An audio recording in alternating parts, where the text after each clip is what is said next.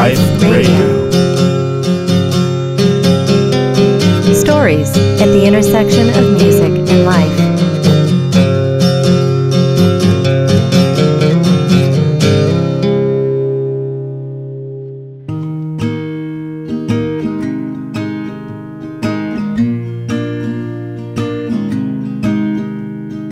Hello, and welcome to another episode of Music Life Radio. I am your host, Dan Sauter.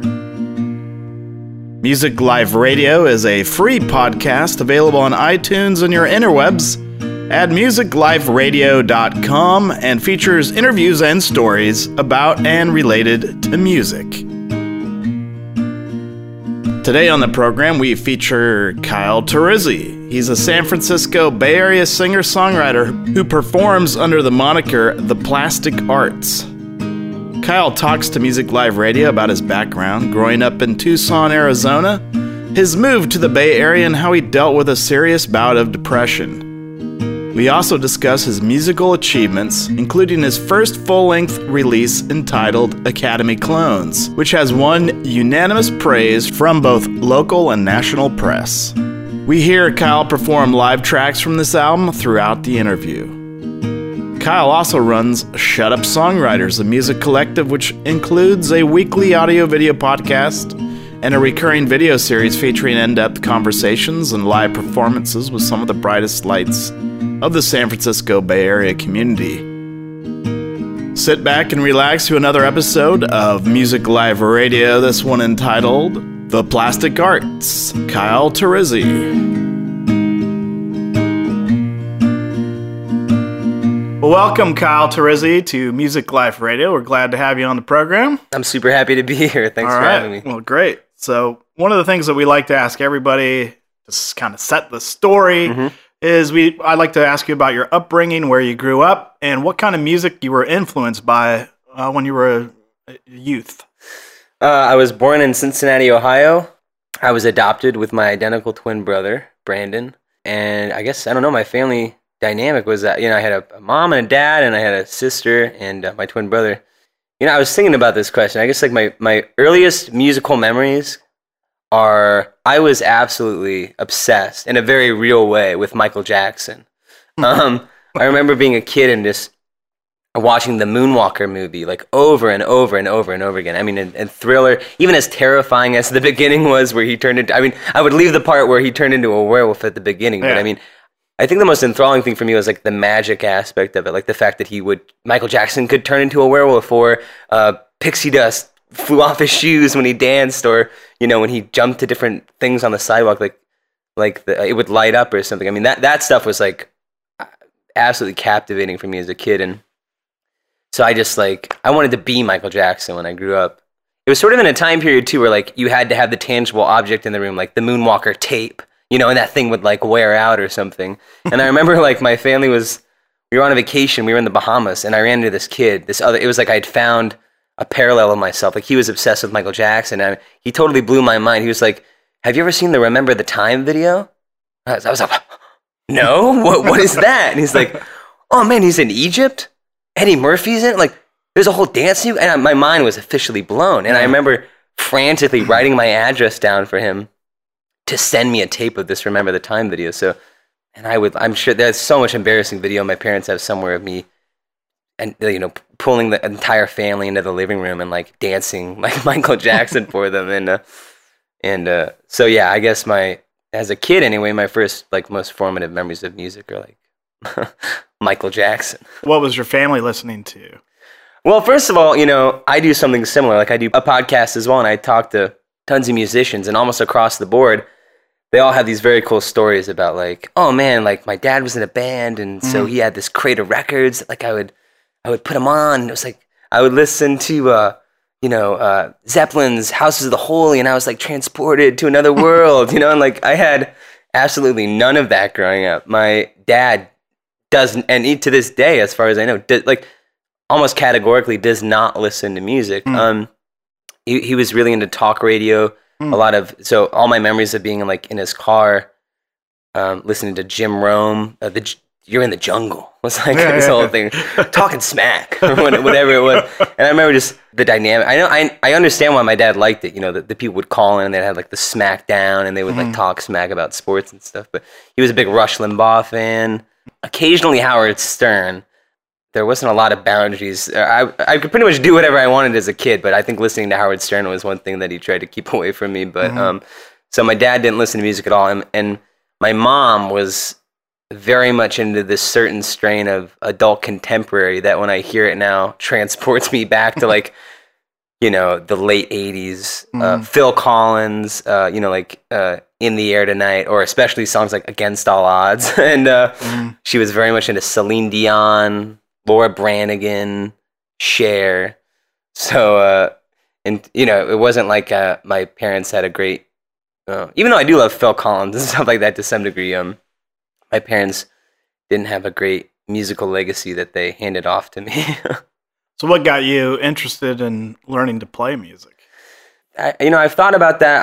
I can't really pinpoint it, but I almost wonder if it was the theater, because when I was growing up, that's what I did. I really don't have any real memories before being an actor, I guess. I mean, I think when I was 8, I started doing theater, and there's this message that they tell everybody, especially people who announce that this is what they want to do with their life. They say, well, you have to be a triple threat. Like, you have to sing, you have to dance, you have to act, and you have to have all these ancillary skills that you can call into your thing. And I took piano lessons as a kid, which I was not enthusiastic about at all. I was put in voice lessons for a couple years, you know, that I never practiced. And this was before my voice changed anyway. But I wanted to play an instrument, but the only one I wanted to play was drums. So that's what I played. And I played that for about 6 years, you know. What made you pick the drums? I have no idea. Yeah, I mean, I've thought about because I wasn't really listening to rock music. I mean, I was listening to some show tunes and stuff like that. So you know, it wasn't like I heard Ringo Starr or Buddy Rich and was inspired or anything. But I do remember that when I got a drum set, it's like a cheap entry-level Pearl drum set or whatever. I remember I took it home, and within the first day, just very intuitively, you know, I sort of took to it like very naturally. I remember just after a couple hours, my mom put on a Bee Gees record, and I just started playing along to it, and she just couldn't believe it. Didn't know how I could do this. And I don't know if I was playing exactly what he was playing, but I think, you know, the snare on 2 and 4 and the bass on 1 and 3 and the hi-hat playing the eighth notes was just very, very intuitive for me. So yeah, that's not uncommon. There are people that are able to gravitate. I mean, for something that can be fairly complex. Yeah. You know, I'm a guitar player, bass player. I would love to be able to play drums, but it's not very intuitive. Yeah, that's one of those things. I think, and I don't want to toot my own horn, but I think I'm something of an okay dancer as well. I think maybe rhythm is just something that's intuitive to me. Yeah, I mean, it's almost hard to explain. I mean, I've seen people struggle with the drums, and I've definitely heard people who want to be drummers try to play the drums, and I've always thought, like, there's nothing harder to listen to than somebody playing the drums badly. I'm going to butcher this word, the ambidextrousness of it, you know, the doing something with your right leg and doing something different with your left hand and doing something different with your right hand. At least the fundamentals of drumming came really natural to me. So you grew up in Cincinnati, or is that where you're born, and then you moved to Tucson? When did you move? I was born in Cincinnati, and I lived there till I was 10, and then me and my family relocated to Tucson, Arizona, because I think my dad was planning to retire within the next 5 years or so, and so he wanted to retire somewhere warmer where he didn't have to shovel his way out of the house every during the winters. But so we relocated to Tucson, Arizona, and that's really where I grew up. I mean, I was there from the time I was 10 to the time I was 22. So when I think about where I grew up, I mean, all my formative experiences happened in Tucson, Arizona. You started acting at 8, but you picked it up again when you were in Tucson. Yeah, I mean, I remember it was just sort of a summer thing when I was living in Cincinnati, and but I do remember the first thing that I did. I mean, there was already an agency in Arizona that I wanted to, as soon as we moved there, that I wanted to join, and so, I mean, it was like the first thing we did when we got into town. I remember like getting headshots taken and being driven around Tucson, and it was just a very weird place, on the way to like get my pictures taken or whatever. But, found a local theater company there called Live Theater Workshop, which I think is still operating, and taking classes there, doing plays, with other kids, but being pulled up into the adult shows sometimes as well. When they needed a kid, I was sort of like, they would come to me, I guess. But yeah, very serious. I was like reading Shakespeare. Like, I was really into it and really watching movies like very seriously. And yeah, I was certain that was what I was going to do with my life until I was about 15. I went to a performing arts boarding school in northern Michigan called Interlochen Arts Academy. And I'd spent 3 summers there studying, and went to their academy my freshman year of high school to study theater. And I thought my life was planned. Like, I was going to go to Juilliard, I was going to live in New York, I was going to be on Broadway. And then, I don't know, when I was 15, I decided that it wasn't what I wanted to do. And I really announced that and by this time, the only instrument I played was the drums. So I don't know what I thought was going to happen.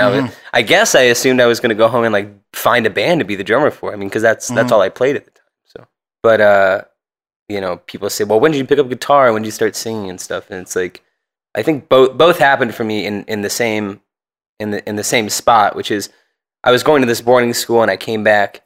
I just went to public school, and I remember sitting in my humanities class in 10th grade, my sophomore year of high school.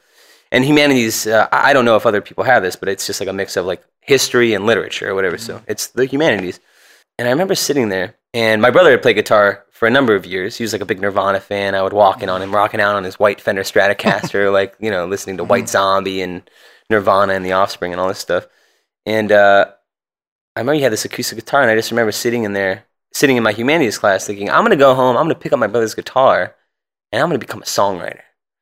And that's exactly what I did. I marched home. I was really into Radiohead at the time, and I just started like looking online and learning tabs, and I only knew 2 songs. I knew Wonderwall and I knew Jane Says. And I just remember playing those because it was the only song I knew.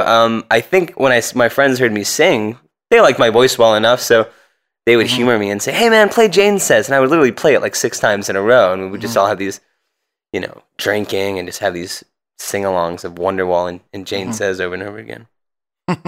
How I started singing, I have no idea, because growing up when I was doing theater, that was the one thing that I always dreaded. I liked musical theater to the extent that I listened to some of it. Like, I liked Jesus Christ Superstar a lot. I had it on Laserdisc, I like Joseph and the Amazing Technicolor Dreamcoat. Rent occupied like a big part of my adolescence, but I hated singing, and I just thought I was bad at it. I remember there were 2 girls when I was like, 11 or something, in one of my first plays when I was in Arizona, like pulled me aside. We were doing a musical, Cinderella, and I was like the prince, and I remember these 2 girls pulled me aside and explained to me that when I sing, I sound like a frog, and that was encouraging, but.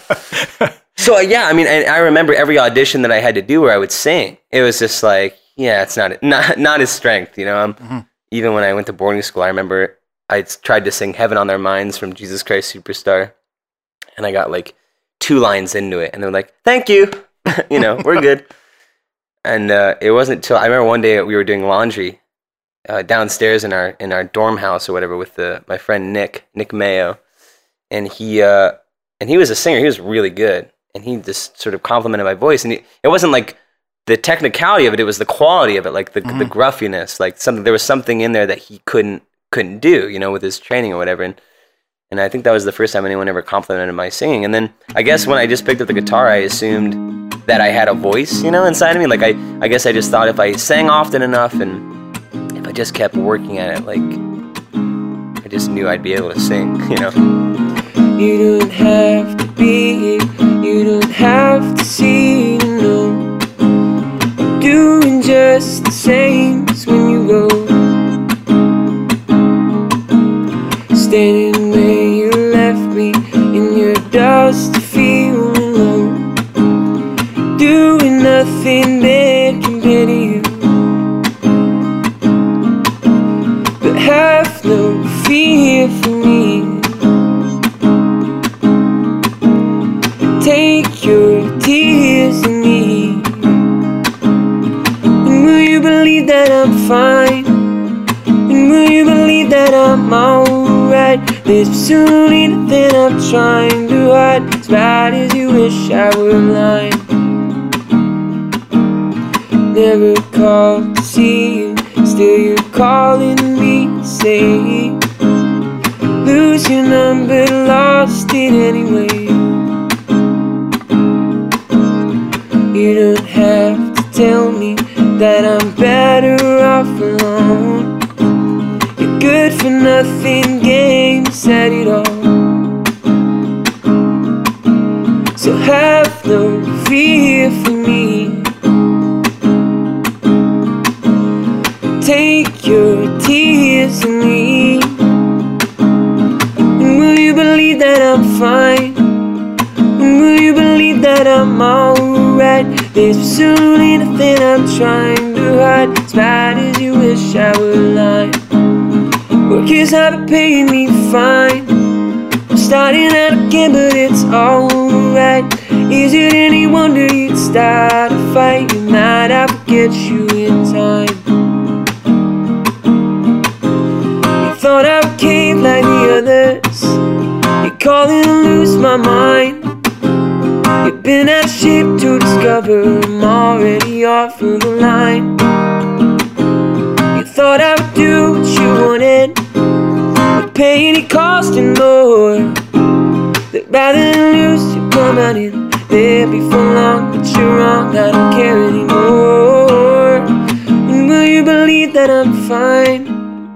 And will you believe that I'm alright? There's absolutely nothing I'm trying to hide. As bad as you wish I were lying. And will you believe that I'm fine? And will you believe that I'm alright? There's absolutely nothing I'm trying to hide. As bad as you wish I were lying.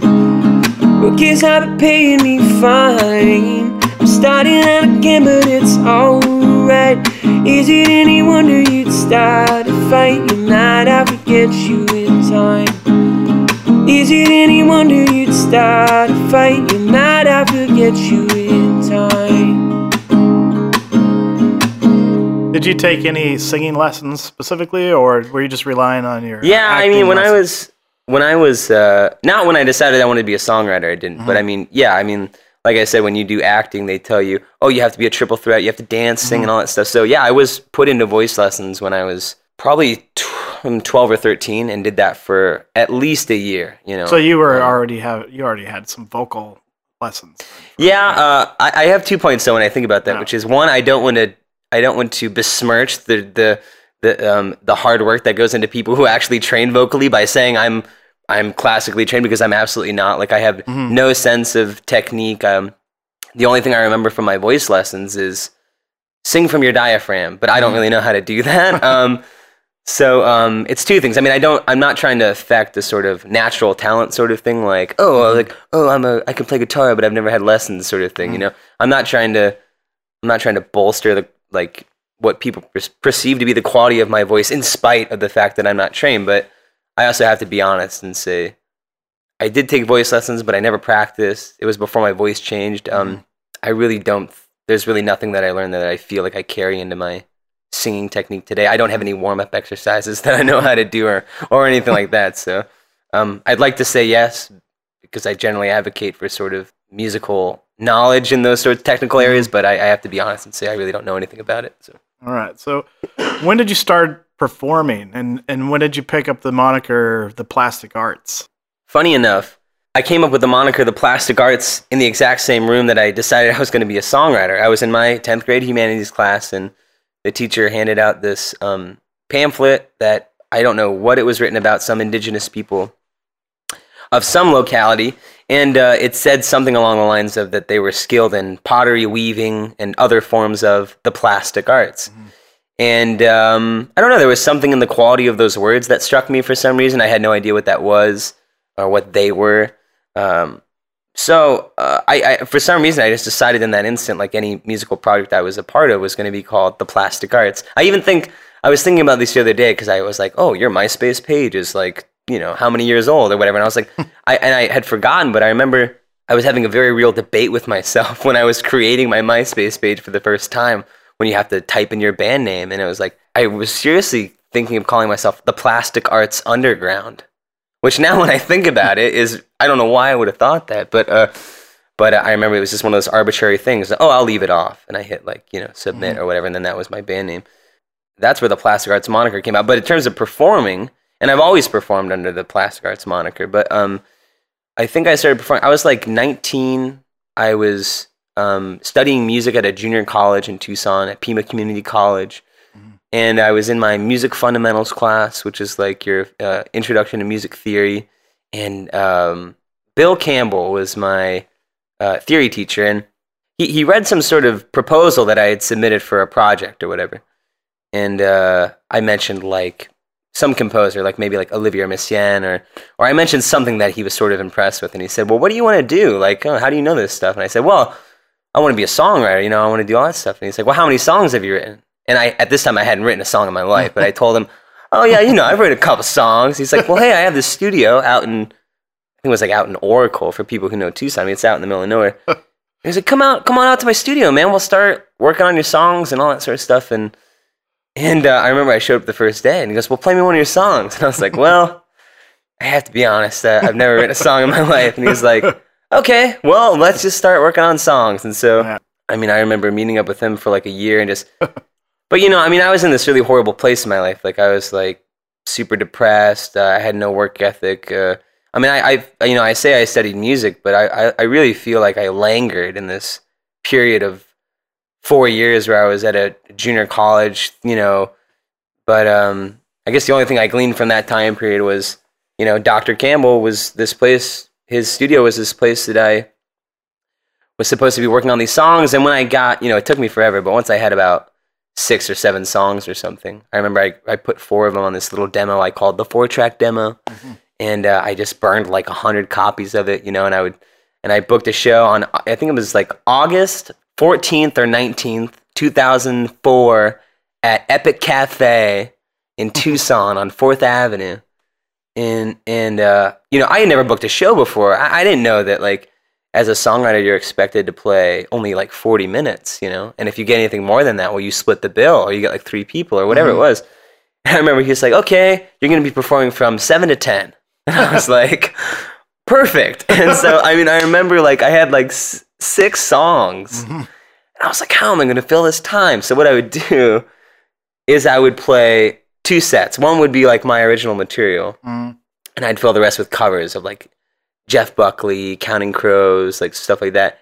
And then the entire last hour, 20 minutes, hour and a half, whatever it is, I would do all Radiohead covers. And so, I mean, people were like, it's so silly now when I think about it, but like that's what I did, I would play deep cuts, man. Like I would play like Fog, or I would play, for people who are Radiohead fans, like I would play like Gagging Order, like B-sides from like Hail to the Thief and like Amnesiac, and I would play songs like Idiotech on acoustic guitar, and I remember people used to trip out at that sometimes. Did people understand what you were doing at that point in time, or? Well, what do you mean? Did they know you were doing Radiohead songs? Yeah, oh, absolutely. Okay. I mean, people would come in and nobody. I mean, frankly, I wasn't that good, obviously, but I mean, like, I was just starting out. But the response that I did get, people would be like, if I was at like a party or something, it's Tucson, it's a good chance you'll bump into people. Yeah. Like, oh yeah, man, I saw you at, because I would book there, recurringly, and they'd be like, oh, I saw you at Epic Cafe, man. You're doing those Radiohead covers, man. That's really cool. I'd be like, yeah, and so that, I guess that was sort of my shtick. But yeah, I mean, for about a year and a half, I was playing in Tucson. I was just, nobody knew who I was. I was operating in, I assure you, fairly secure obscurity. I did that for about a year and a half, and then I stopped. Slowly, I started stopping. I mean, I say, that whole period, I was like going through this really bad depression. I was not really, I sort of felt directionless in my life. I didn't know. I knew what I wanted to do, but I didn't have the skill set or the know-how, like where to even begin. I mean, it's, it's a 4-year fog of like misery for me. But one of the things that started developing is I started having these like anxiety that I would have, and it's embarrassing to talk about, but I was having tons of gastrointestinal problems, like, and so all the production that went around that became so much. I really let it get away from me, and so my anxiety about performing or going out in public became so much that I just started like canceling shows at the last minute or not showing up, and I really just sort of dropped the whole thing, and until I moved out to the Bay Area, and which I announced to myself. I was like, in 2007 when I moved out to Berkeley, I was like, I'm going to go out there and get serious about music, you know? But I remember I told myself before I moved out here, I was like, you better be careful, Kyle, because you can move out there and 4 years will go by and you'll be exactly where you are now. And that's exactly what happened. I mean, I moved out here, 4 years went by. I hadn't written a song. I hadn't performed. I knew nothing about the local music scene. And honestly, what happened is when I moved out here, all the things that I thought, I don't know why I thought it would magically disappear, the anxiety, the depression, all that stuff. I mean, I came out here, I got a place, I got a job, life was going good. You know, I was happy where I was working. I thought I was on this great trajectory. And I just remember 6 months, I hit a wall, like really hard. And I quit my job. I completely dropped all my friends, my family. I didn't, you know, or at least to my family when I would communicate with them. How is everything out there? Oh, if everything's great, you know, and they don't know that. But I didn't leave my apartment for like 5 months. You know, whatever gastrointestinal trouble I was having was like plaguing me. I was scared to leave the house for more than like 10 minutes. You know, I forget about like hanging out with friends. I mean, everything just became this huge production of fear and anxiety, you know, and it was just easier for me to stay at home and drink, I guess. But, and, you know, I sort of, after about 6 months, I kind of pulled things together a little bit. I got back to work, but it still took me about 2 years or maybe a year and a half or something like that. But I do remember I was off work one day. It was the middle of the day. I was drinking, you know, by noon or whatever. And I remember sitting there and it was like, it just sort of, maybe I just had enough. You know, or maybe it was, I don't know what it was, but I remember I just announced to my empty studio apartment, I was like, in 6 months, I'm going to have a record written and recorded. And I mean, like, why didn't I do that 4 years ago? Yeah, but that's exactly what I did. I mean, I remember like that day, I just announced it. I was like, 6 months. And I, you know, I'd been sitting on the title of the record for years. I already, you know, even now I know what like 2-3 records in advance. I already know what they're going to be called.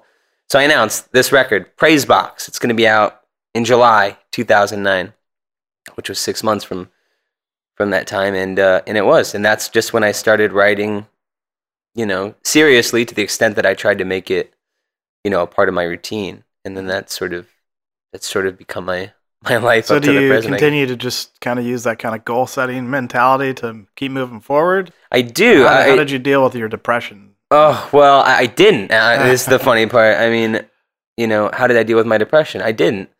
For a long time, you know, through the writing of this record, Praise Box, I didn't deal with it. You know, I think, spoiler alert, but I end up going to therapy. But, you know, when you're depressed, I think a lot of people, they feel like there's something just wrong with themselves. Like, oh, if only I could work harder. You know, if only I could just really do it this time, like set a schedule and commit to it, you know? And that was really like my life for 8 years, was constantly setting a new goal and like not meeting it and knowing all the ways in which I could reach it, you know, like whether it was school, like I never practiced. I rarely did homework. I didn't study.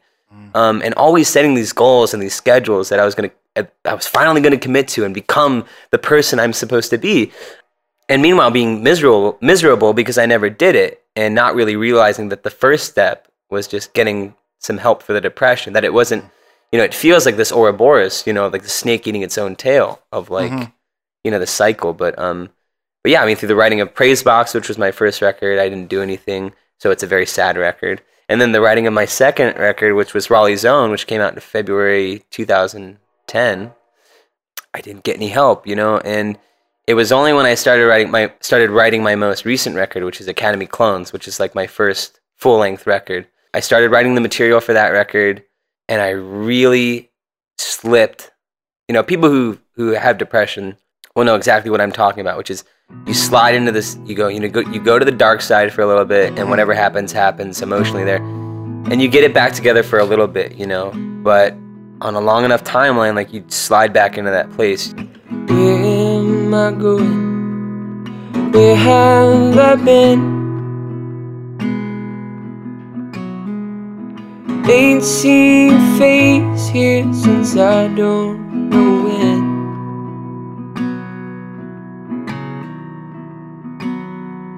Same conversations, no news to send. friends came and left, now they're gone with the wind.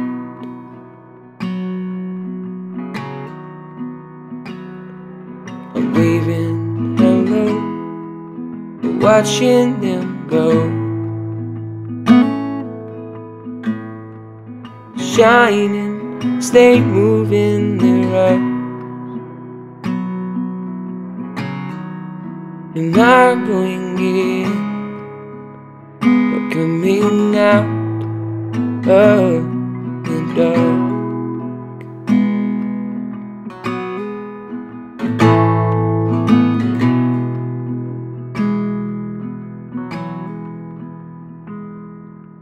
No voice is calling or pulling me back. A road with a train to the end of the track.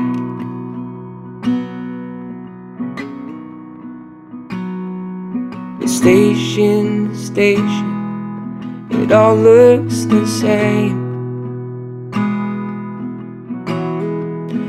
Gray as a headstone and cold as the grave.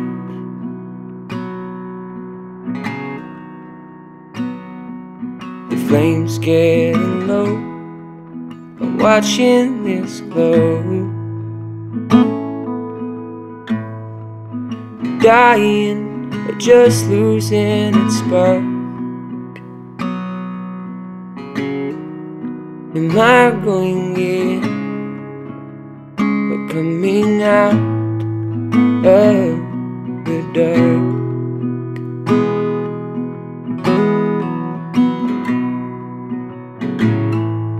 The weather here falls the same as it all does. The tide pulls me under, and I'm cold and bereft, just the same as it was where I left.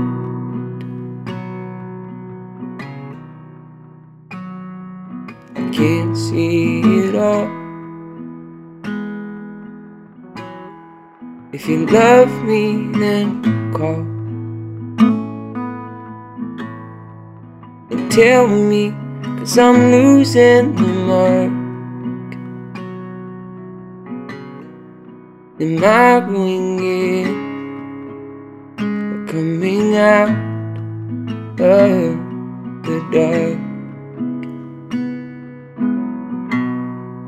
Am I going in or coming out of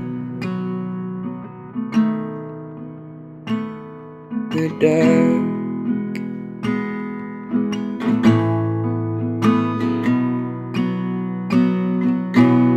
I was just in this place where I was drinking every day. I was super depressed, and just I realized that my behavior was getting. And by the way, none of this is evident to the people around me. Like I really feel like I was compartmentalizing my life, not in a healthy way. Yeah. But I mean, that's why it was even more torturous, because like I feel like people didn't. I was sort of living at the end of the world, and nobody realized what was happening. You know.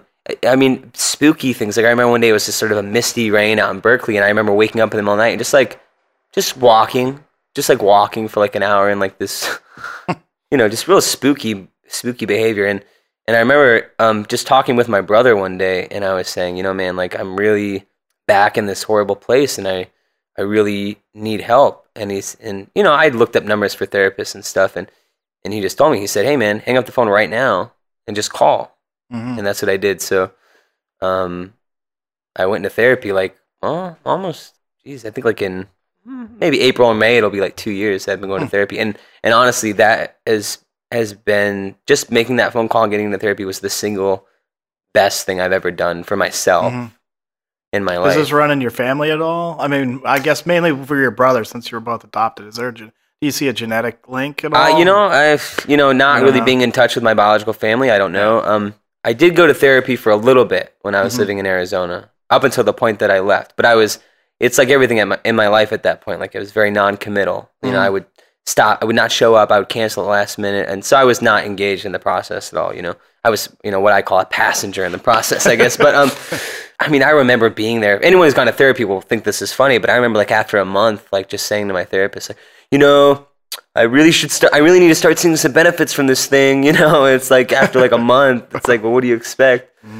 But I do remember at that point, my therapist said, well, you should try to get a hold of your biological family and see, you know, ask them about their history. But yeah, I mean, really no information there. So yeah, I mean, you mentioned a little bit about the Arizona music scene. Can you comment a little bit more on that? What other types of gigs were you doing?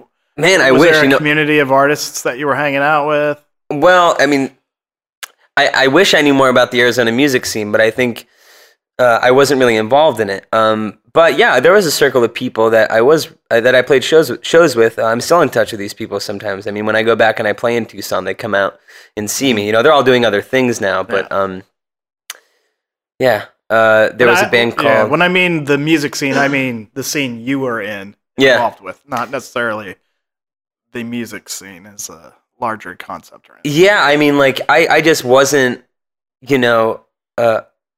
There really wasn't a scene that I was involved with as much. I mean, like I played guitar, so there were some other acoustic acts that I would bill shows with. There was a guy named Ernie who had a group named A Life Without Music who I played shows with. There's a guy, Aaron, who used to write and perform as 5'2" because he was 5'2", and now he's down in LA doing comedy. But yeah, I mean, there was a band called The Bright Light, and Kelsey and Mark were playing in that group. I guess we were our own little scene, you know, because we didn't really know anybody else.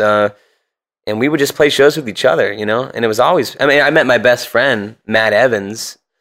He was another guy who was a musician, and now he's in Jersey. Yeah, I think we were our own little scene, you know, playing shows with each other. Was it a lot of open mic night stuff, or a lot of just scheduled shows? Yeah, I mean, I never open mic'd. I never open mic'd when I was living in Arizona. Never. I mean, yeah, and I regret it now because I'm sure I would have been introduced to a whole new world of things. I mean, my only other point of entry in like the Tucson music scene or whatever was playing drums. I had a friend named Noah Gabbard who was fronted a band called Bombs for the Board, which I thought was really great. And about the last 6 months I was in Arizona, I was their drummer, and it was just some of the most fun I'd ever had. But I wasn't really around long enough to like meet the other local bands and stuff like that. But we had a practice space, you know, and so we met.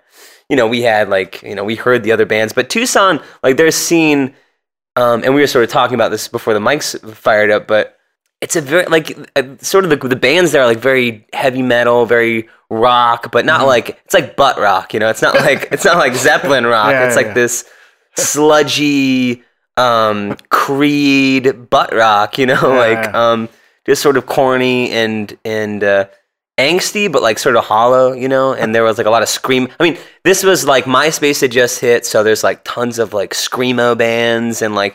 Emo was like the thing, you know. So like there was like Bright Eyes and Saddle Creek and all those bands and stuff, but it was also like, I mean, just a lot of skinny jeans and a lot of screaming and a lot of like MySpace. It was like it was definitely like the thing. And what made you move to the Bay Area? Was there anything in specific about it? Not specific about it. It was just a city that was on my radar. I mean, I have a half brother who lives down now in Templeton and makes wine down there, and he was up in the city for a long time.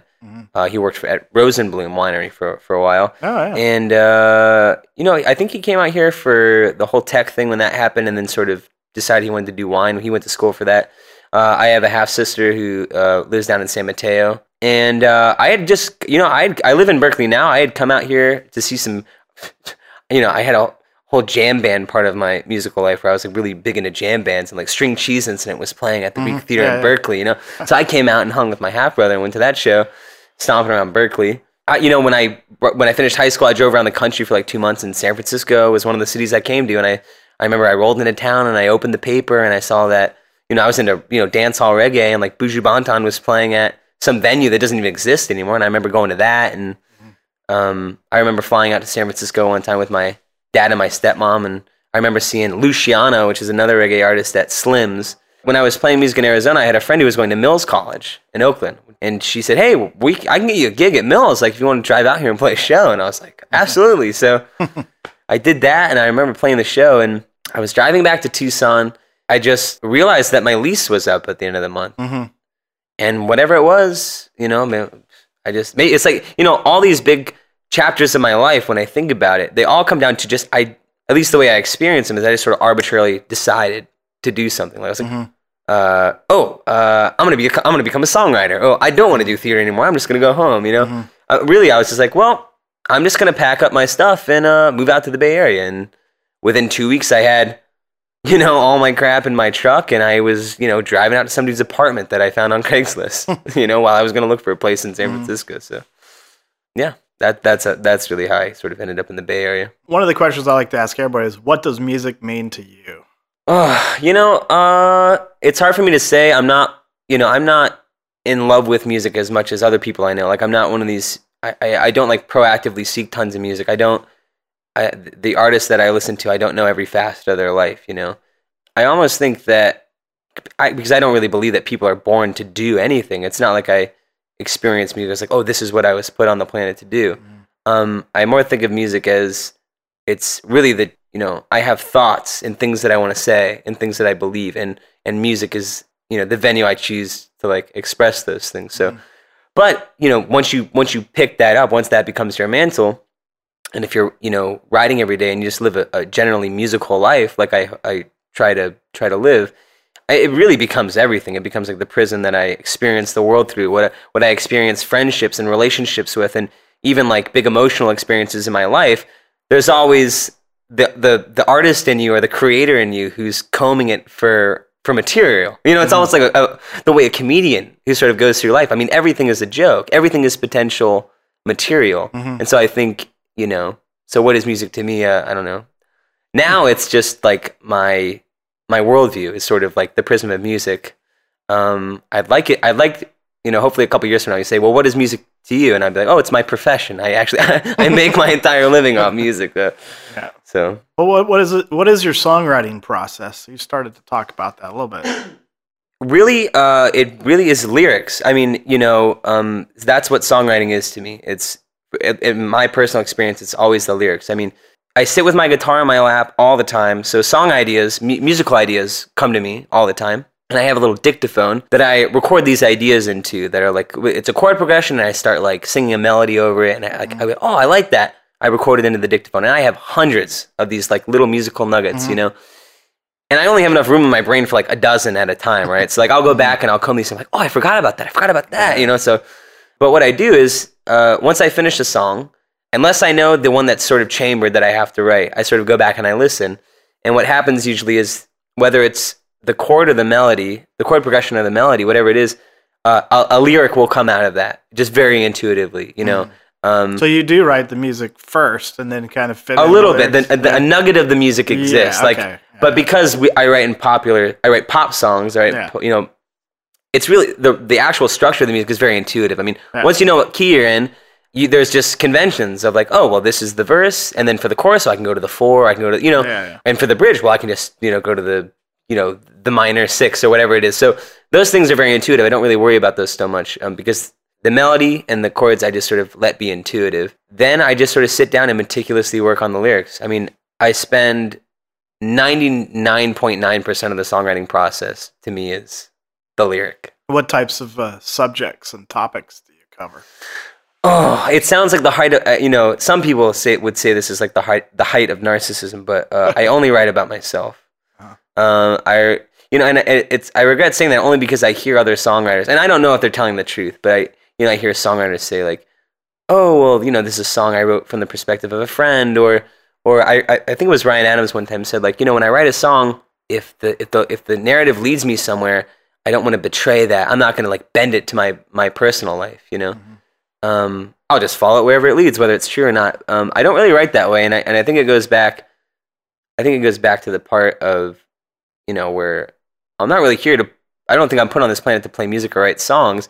It's really like the vessel I sort of pour my experience into. So I'm really only interested in writing about myself, frankly. So I don't know if that's a weird thing, but yeah, I mean the typical stuff like being sad and relationships and all the things that stick with you. I mean, you know, people always say, well, why is it so hard to write a happy song? And I think it's because when you're happy, you're just sort of happy in the moment. You know, you don't sit there and think about it, but you really brood and meditate on the ponderous stuff, on the heavy stuff, on the sad stuff, you know? And so I think, you know, that's really what my songs are about, you know?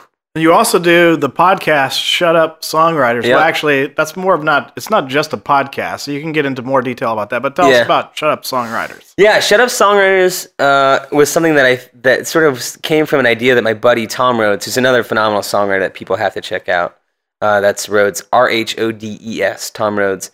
And, when he recently moved out here as well to play music, and one thing he started doing was curating these shows that were like listening rooms, I mean, I play a lot of gigs where, like, just the other night I was at Amnesia in San Francisco, and it was great. The place was packed, but you're playing at a bar, and people are half listening to you and also flirting with the girl next to them or drinking beer with their buddies. So it's just super loud, and we were saying, like, what we really need?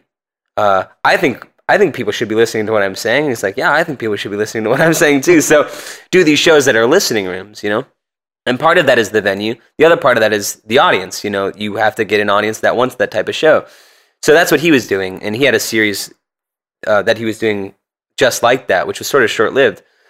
And when he stopped doing that, I sort of picked up the mantle. I mean, me and him had talked about doing a podcast, or that'd be cool. Or so I originally started Shut Up Songwriters as being this umbrella that I would curate events as. So, and it was going to be called Shut Up Songwriters because the event would be called Shut Up. And it's, I said it's going to be 3 songwriters, either in the round or however it's going to be, and it's going to be understood when everybody walks in this room that it's a listening room and that you listen and you give your full attention to the artist. And I did that a little bit. I did one event like that. I did another social event with other artists where we all sort of met up and like played songs for each other and stuff. But it's actually transitioned more into a weekly audio and video podcast, and more and more it's going to be becoming a video blog as well. And our mission statement is, I always say, Shut Up Songwriters is a collective of premier artists fostering more meaningful artistic communication by showcasing performers who are truly deserving of attention to audiences who are willing to provide it. Which is basically just like a long-winded way of saying, like, if you give us your attention, you're going to get a good product. I have these business cards that say, "Shut Up Songwriters, we put up, you shut up." And so yeah, it's basically a venue that I can like showcase people that I really enjoy and that I really think are substantial, and show them in a light that most people don't get to see them. I mean, conversations like this, like you and I are having, are my absolute favorite. The long form where you get the story and you really get like the substance of a person.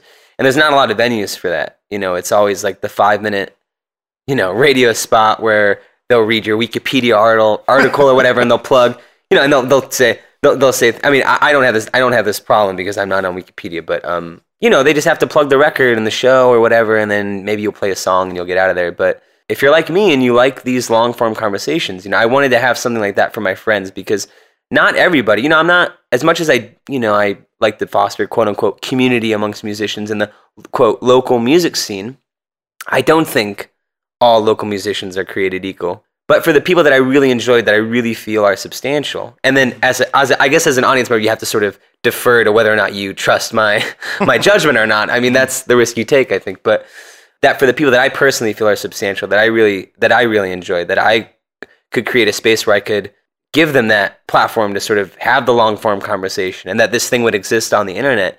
One, it'd be great press for them. It would give them something to include in their electronic press kit or to add to their website.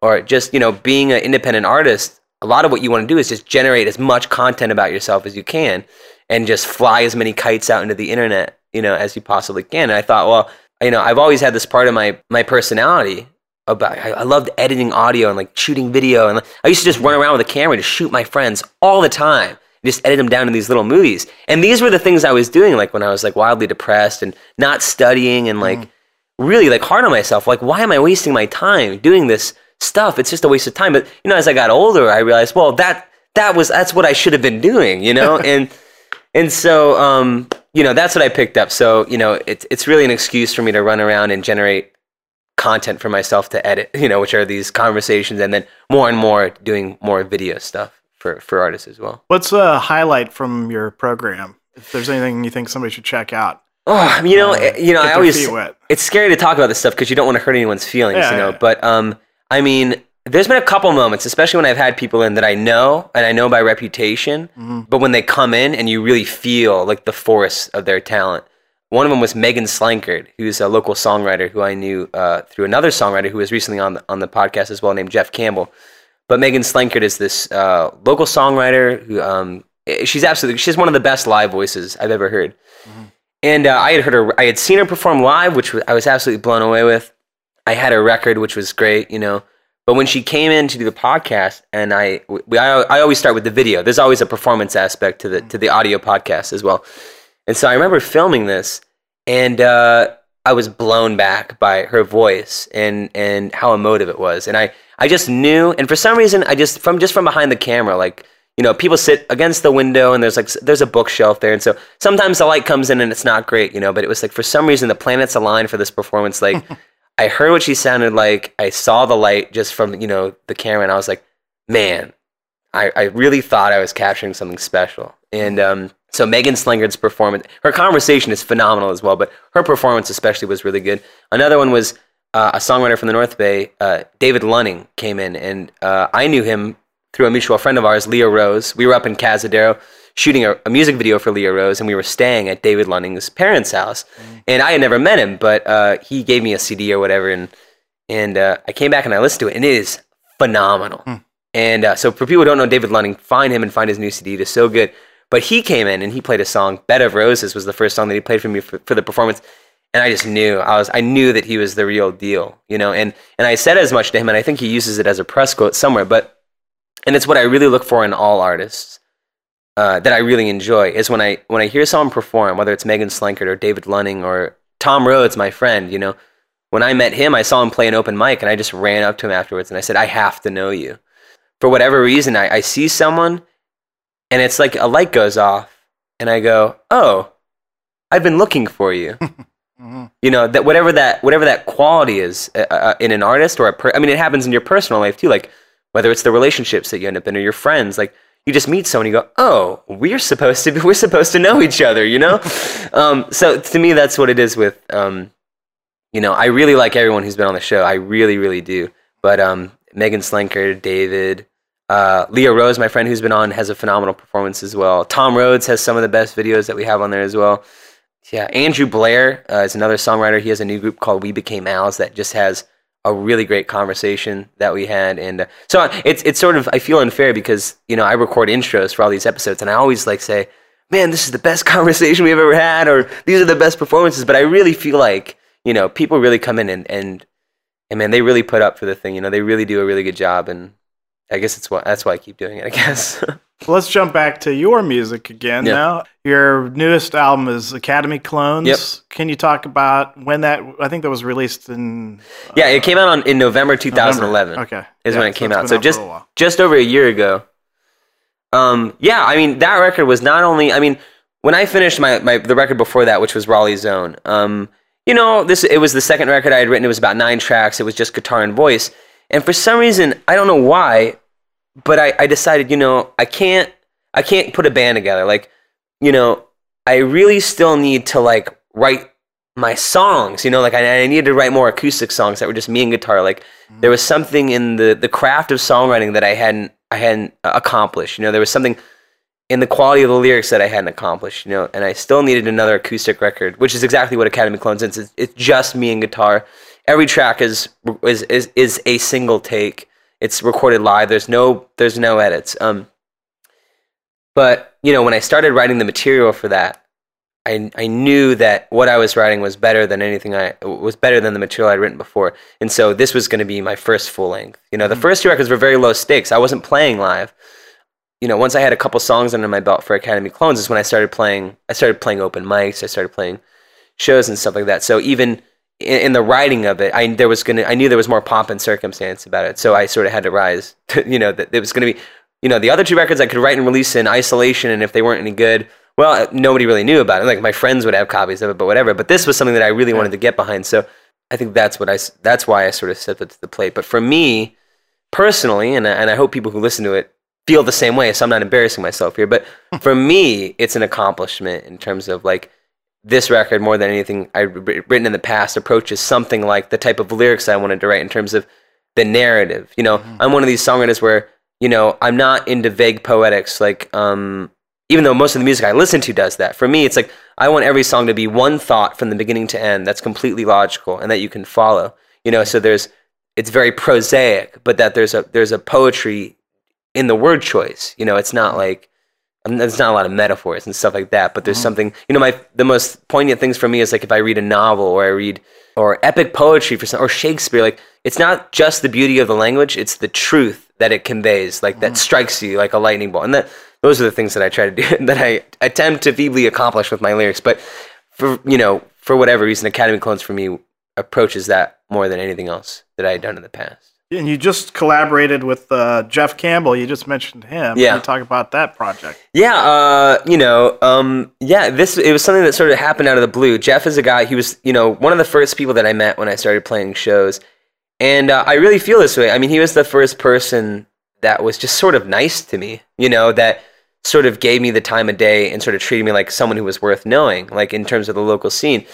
I met him at Yoshi's. There's a Bay Area collective of artists called Bay Vibes, run by Charlie Wilson of Sonic Zen Records and a songwriter named Robin Applewood, who used to perform as Dogman Joe. And so they were running this songwriter showcase at Yoshi's in San Francisco that I got on a bill there. But I would just, and before I had the gig there, I would just hang out just to sort of meet people and just be a part of the scene and to get out, and meet people. And Jeff was one of these guys who I met. I handed him a copy of my record, Raleigh's Own. And he was very nice about it, he liked it, I guess, and enough that he invited me when he was finishing up his last record, Stop and Go, to just sort of hang out in the studio while they were finishing up the record one time. And but one day he was on tour, and Academy Clones has been released, and it was just a couple months ago, and he called me out of the blue while he was on tour, and he said, "Hey, man, I just had my iPod on shuffle, and your song, I Hear the Truth." It's like, man, that's a really great song. And he just wanted to be a part of it, I guess. And so he suggested that we recut it, with him on second guitar and harmony. And then he said, well, you know what we should do? We should shoot a video, man. We should just go to Charlie's place and just record this thing and shoot a video. And so I really was just, I was just sort of, yeah, whatever you say, let's do that. So he came over, we rehearsed a couple times, and then, at the end of December, right before the new year, we went into Sonic Zen Records in Berkeley, California, and Charlie Wilson did the audio. My buddy Tom Rhodes, manned one of the cameras. We had another girl named Jules, manned one of the cameras. And we just did what I do, which is we did 5 takes, used the third. All the camera shots are live. There's no, in the audio, there's no comping, there's no pitch correction, there's no punching in and out, there's no edits, it's just a live take. Yeah, that's the video. The song is called I Hear the Truth, and you can see the video on my website, theplasticarts.com. You can find it on my YouTube channel, and we actually released the audio of that video as a single, which you can download for free if you want at my Bandcamp website, theplasticarts.bandcamp.com. Perfect. Are there any other websites or locations where people can go to? Yeah, I got my finger in all the social networking sugar bowls. Theplasticarts.com. Obviously, people can find my stuff there. You could find and like my page on Facebook at facebook.com/theplasticarts. I'm on Twitter at theplasticarts. I'm on Instagram at theplasticarts. So, I encourage people to check it out, and if they like it, to reach out to me and let me know. I'm super accessible. I love corresponding with people. It's actually one of my favorite parts about the whole thing is meeting new people, and especially when they tell me they like me. That's like half the reason I got into this thing. So, And then Shut Up Songwriters, that's just shutupsongwriters.com? Yeah, shutupsongwriters.com, which is currently a Tumblr website. I'm going to move it to a different host soon. But yeah, shutupsongwriters.com, on Twitter at shutupsongs, on Instagram at shutupsongwriters. And really, really for me, the crown jewel is the content that we create. So the podcast, you can just search for Shut Up Songwriters in the iTunes Music Store. You can subscribe that way. And the videos, which are all on shutupsongwriters.com, but you can also just peruse them on YouTube at youtube.com/shutupsongwriters. Well, thanks, Kyle, for being on the program. Is there anything else we missed that you want to talk about? No, we covered it all.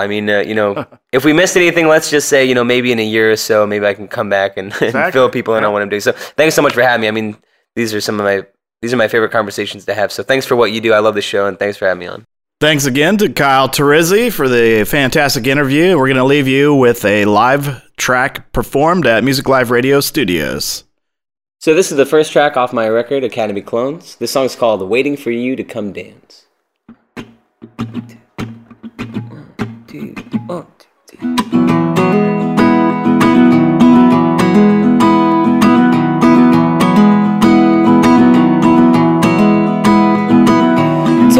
is cheap, so in the car, drop my things, come running to you.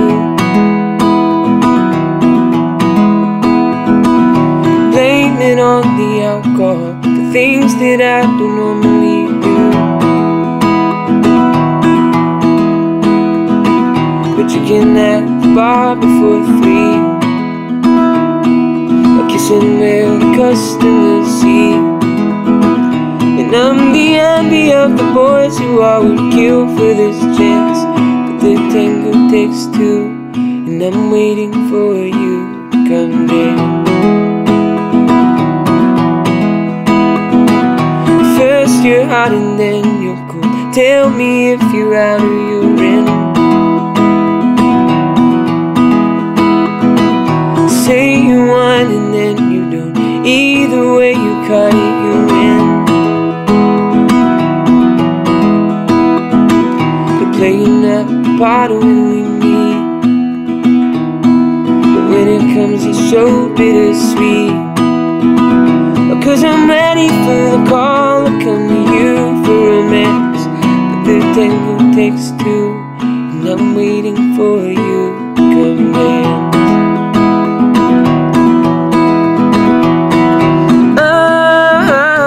I'm there if you call. Say you want me, don't care if at all. If I'm wrong, sue me, no stranger to that. You can stay with the one you live. Tell me what you want me to be. Maybe just a fond memory. Or would anybody else have been as good in your plans? 'Cause a tango takes 2, and I'm waiting for you to come dance. Because a tango takes 2, and I'm waiting for you to come dance.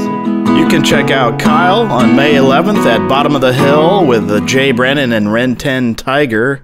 That's Bottom of the Hill in San Francisco.